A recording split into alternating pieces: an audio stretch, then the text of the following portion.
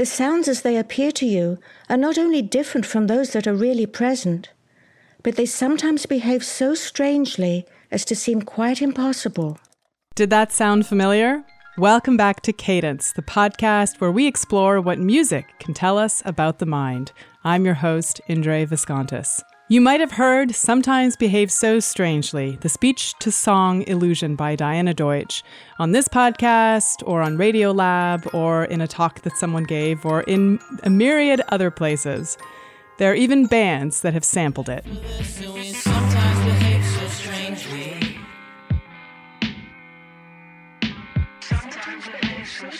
I wanted to revisit it, to show you that if you did experience a change from speech to song, and it lasted, that's pretty amazing.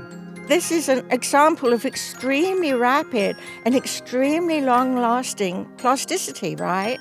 I mean, you hear things one way, and then, because of this manipulation, you hear that very same thing, maybe forever, who knows, certainly for years in the experience of several people I've spoken to, a different way. So this tweaking of the pitches is amazingly long-lasting, and I don't know of any other example of plasticity that is so rapid and so long-lasting in either the visual or the auditory system.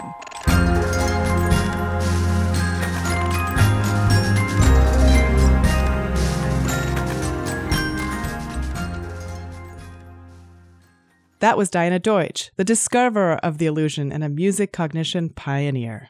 I wanted to explore the implications of this kind of plasticity and the many different ways in which this illusion has been studied by music cognition researchers. A few weeks ago, I had a conversation with one such researcher in Canada who pointed me to a study of the speech-to-sound illusion that I hadn't read yet. My name is Christina van den Bosch der Nederlanden, and I study how we learn about music and language in development. So the questions that I like to ask are really basic questions like, how do we know the difference between speech and song? How do we tell the difference between music and language? I don't know how we do, but it becomes really interesting in development when you ask that question. So when we talk to infants, we don't talk to infants either speaking or singing. We talk to infants in a really sing-songy way, right? So infant-directed speech or motherese or whatever you want to call it has a lot of musical characteristics. So again, instead of just saying, hi, how are you? We say, hi, how are you? You know, we do a lot with our intonation to bring affect into it and to make it more engaging. And so when you think about kind of the statistical distributions of the acoustic characteristics that maybe would differentiate speech and song, they're pretty blurred. The lines are pretty blurred in infancy. And so that's a lot of the questions that I was asking in my graduate work at University of Nevada, Las Vegas with Aaron Hannon and Joel Snyder.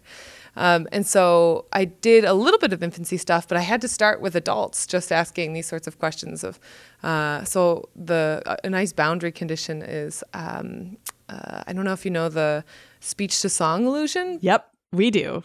Oh, sweet. Awesome. Yeah, it's a really great illusion.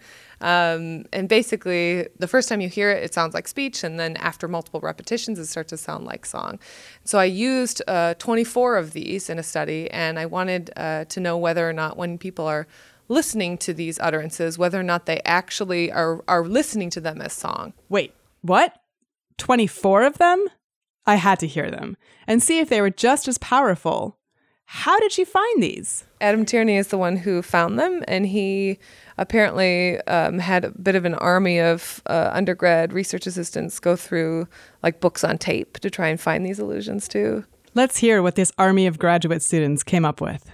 Here is no less gave the houses, snags, and sandbars, and his two sisters. Somehow I can get when she comes, she may find some little distance down. There was a cold drizzle. Hume's History of England. Shortly after 8 o'clock, people in the neighbourhood. It hath its compensations, and one cannot help. There are more and more studies about kind of these speech-to-song transformations with repetition and stuff like that.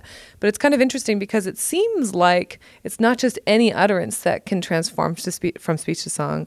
It has to have specific acoustic characteristics, like, you know, this rhythmic regularity, fundamental frequency stability, or maybe kind of the spread of the pitch relationships to be able to make kind of a melody instead of just being really monotone or something like that.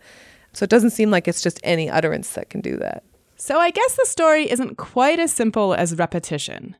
But the next question is whether it works for everyone. So I had 24 different illusions. And I remember when I first started the study, I thought, okay, everybody's going to be hearing all of these as transforming to song, just like I do. But that wasn't the case. So you have people, it seems pretty individual. So again, there are 24 of these. And for some of the utterances, people heard them as song by the end. And some of them, they sounded like speech. But it was, again, very individual. So it wasn't that it was always excerpt number 2 that everybody heard as transforming. It was, there was a lot of variability in that, which is actually pretty neat.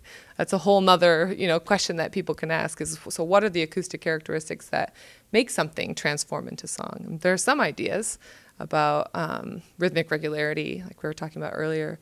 And then I think a big one seems to be fundamental frequency stability. So even if you go back to when I was doing infant-directed speech, my fundamental frequency, the pitch of my voice, wasn't very stable. So I'm not, when I say hi, the pitch is going all over the place. But when you sing, it gets pretty stable. So if I'm singing, hi, how are you? It's, hi, how are you? And I'm kind of moving discreetly from each note or something like that.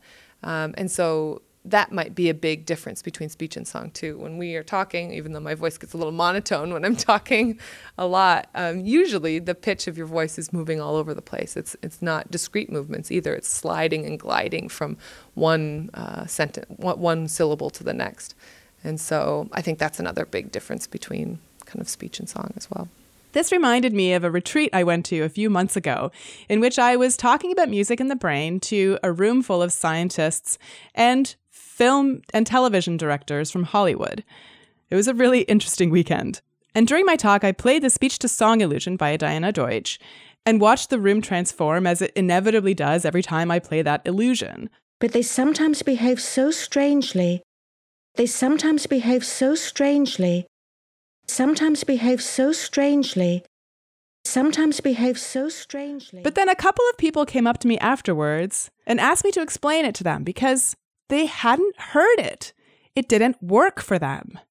And that kind of amazed me because it just seems to work for me so automatically. And even many, many years later, if I haven't heard the illusion, it just seems to do the same thing.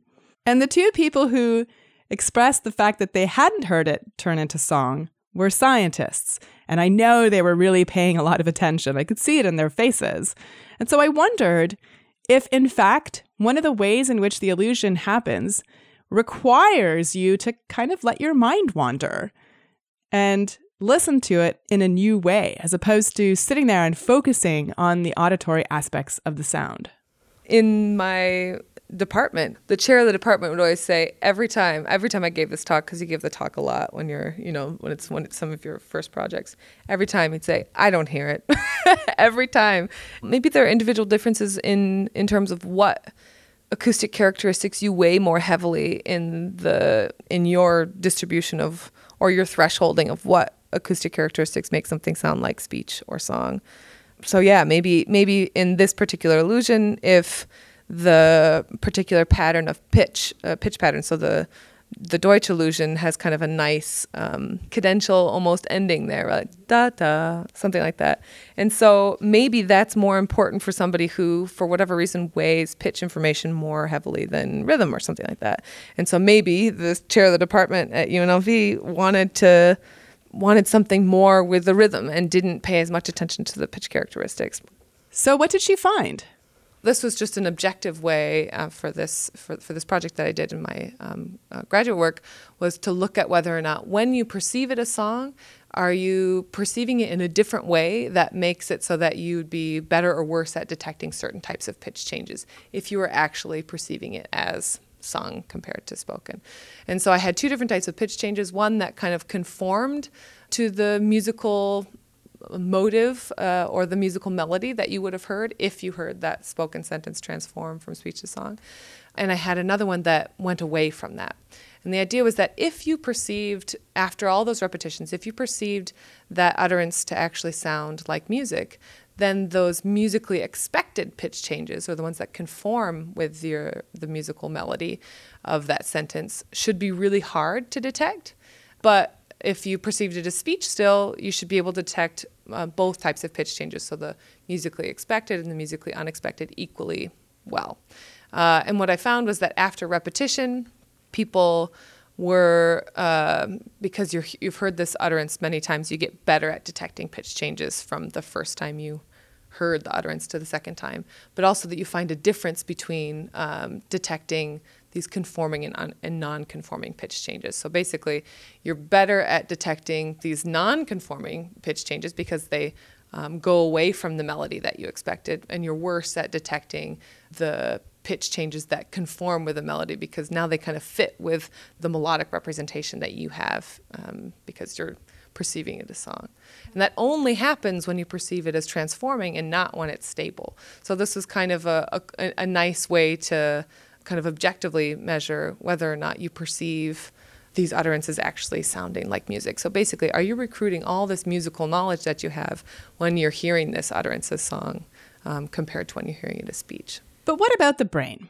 There have been a few neuroimaging studies of the speech-to-song illusion, and generally they show that there is overlap with speech production and perception areas plus other regions. So for example, if you hear the sentence as being sung, then you engage parts of your speech and language processing plus some other regions. If you hear it as being spoken, you really stick to those speech regions. So that means that when we hear the stimulus as music, we actually recruit additional parts of our brain that aren't activated when we're just listening to the speech part or we're just interpreting the stimulus as speech. But possibly one of the most interesting neuroimaging studies of this effect comes from the lab of Adam Tierney. Remember him? He's the one whose army of graduate students discovered those next 24 illusions by listening to many, many audiobooks. Here are a few more examples. Shortly after 8 o'clock, people in the neighbourhood, It hath its compensations. And one cannot help wishing linen of the sort in public, cannot guard yourself. I have had nothing since breakfast. Would induce her to change her plans. you would know that you had heard it. Sudden commotion on the deck. For this was the only service and the joy. So Adam Tierney's team found that when we hear the sounds as singing rather than speaking, we also engage the parts of our brain that are responsible for speech production, the motor areas, the ones that control the muscles involved in speech. It's almost like we're singing along in our heads, literally using the muscles that we would use were we actually singing while we're listening. But we don't do that when we think the person is just talking. Now, we've already heard about the close connection between music and movement in past episodes, as we've talked about how our brain processes rhythm. But is this connection to movement also why we remember music better than, say, other things? It's somehow in our bodies, what some people call muscle memory, which of course is actually in the brain, not in the muscles. So I asked Diana Deutsch, why is music so memorable? Memory for music is unique in that, well, let's compare it with memory for speech. When you listen to a conversation and remember it, you don't remember the exact words that are being said, but rather you remember the gist or the general meaning of what's being said. But it doesn't make any sense to do that in music. I mean, you can't paraphrase a phrase of music, for example. The sounds and the sound patterns stand for themselves. So there has to be a different type of memory because you don't have memory for gist in music. It's memory for something very concrete.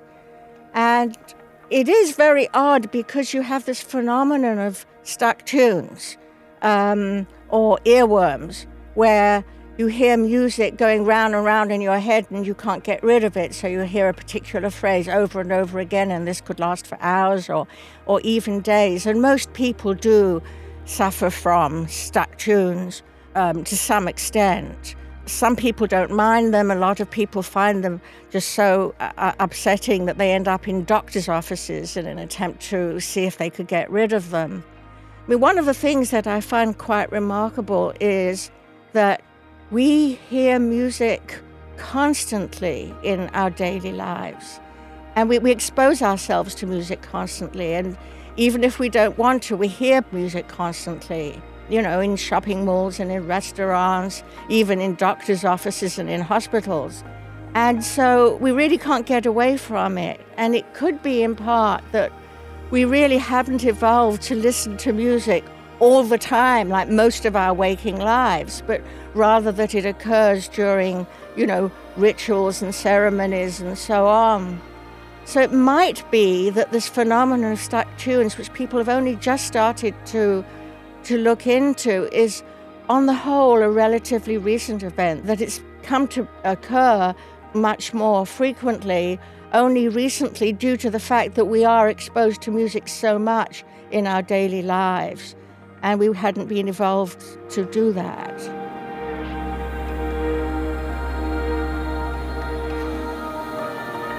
Well, that gives us a lot to think about and explore, but we're running out of time. This is the last episode for this first season of Cadence. Music exposes aspects of our brains and behavior that surprise us and also teach us about ourselves. Over the course of this season, we ask questions like, what is music? What is it for? Is all music great, or is there some music that's better than others? And overall, we found that there are a couple of principles that we can take with us as we break and prepare for Season 2. First, repetition is a universal aspect of all music, but music itself depends on the context, because the same sounds can sound like noise in one context and music in another. And composers don't write in a vacuum. They write in a particular time and place. So if we don't have any sense of when and where they wrote the music, it's hard for us to appreciate it. But there are certain characteristics of great music. Great music taps into the need of our brains to find patterns and to predict the future. But it keeps us interested because it surprises us on many different levels. The way we interpret and listen to music changes depending on how much experience we have with music, whether we're trained musicians, passionate aficionados, or casual listeners. And musical training can even change the way that we perceive other sounds, like language. Musicians develop all kinds of skills, including a precise sense of time that might be different from how the rest of us perceive time, but maybe not. That's still an empirical question. But certainly, musical training changes the way you listen, and that's one thing that musicians really work on all the time, of course. Whether you're trained in a conservatory or in front of YouTube, it still changes how you process sound. Ultimately, here at Cadence, we're interested in how music affects our lives. And so we'll leave the last word to music historian Bob Greenberg. Modernity has been problematic for Homo sapien. And our music is a reflection of that. It's not something that happens on its own. The globalization of the second half of the 20th century is bringing about other things that give me great hope. Western composers are no longer limited to just Western ideas about music or time. We're all being influenced by Asian and Central Asian ideas. We're all being influenced by jazz. We're all being influenced by everything because everything's available.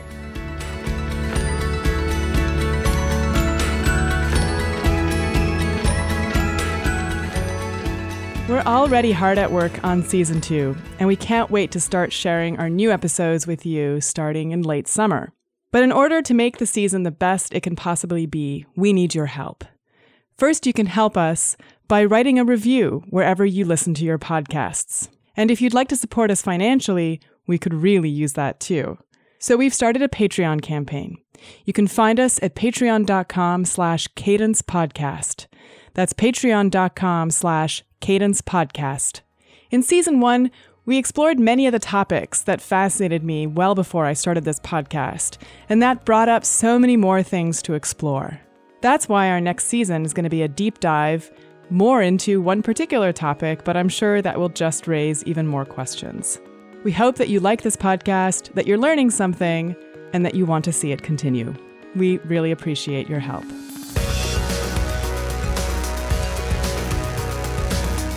Thank you for listening to this season and this episode of Cadence. You can find us online at theensembleproject.com/cadence, at Facebook/Cadence Podcast, and on Twitter @Cadence Podcast. You can also get in touch with us at cadencemind@gmail.com. Cadence is produced by Adam Isaac and me, Indre Viscontis. I also created and write the show. The music in this episode was provided for us by acclaimed New Zealand composer Rian Sheehan. Check him out at riansheehan.com. You can find me on Twitter at IndreVis. This season of Cadence was generously sponsored by the Germanicos Foundation. Join us in a few months for Season 2, in which we continue our exploration of what music tells us about the mind.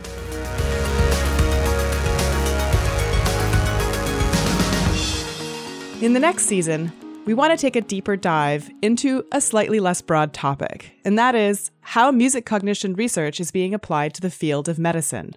There's so much to explore. There's all the evidence from people who have had, say, strokes or brain damage for some other reason that, for example, may entirely lose their power of speech and yet have no difficulty with music.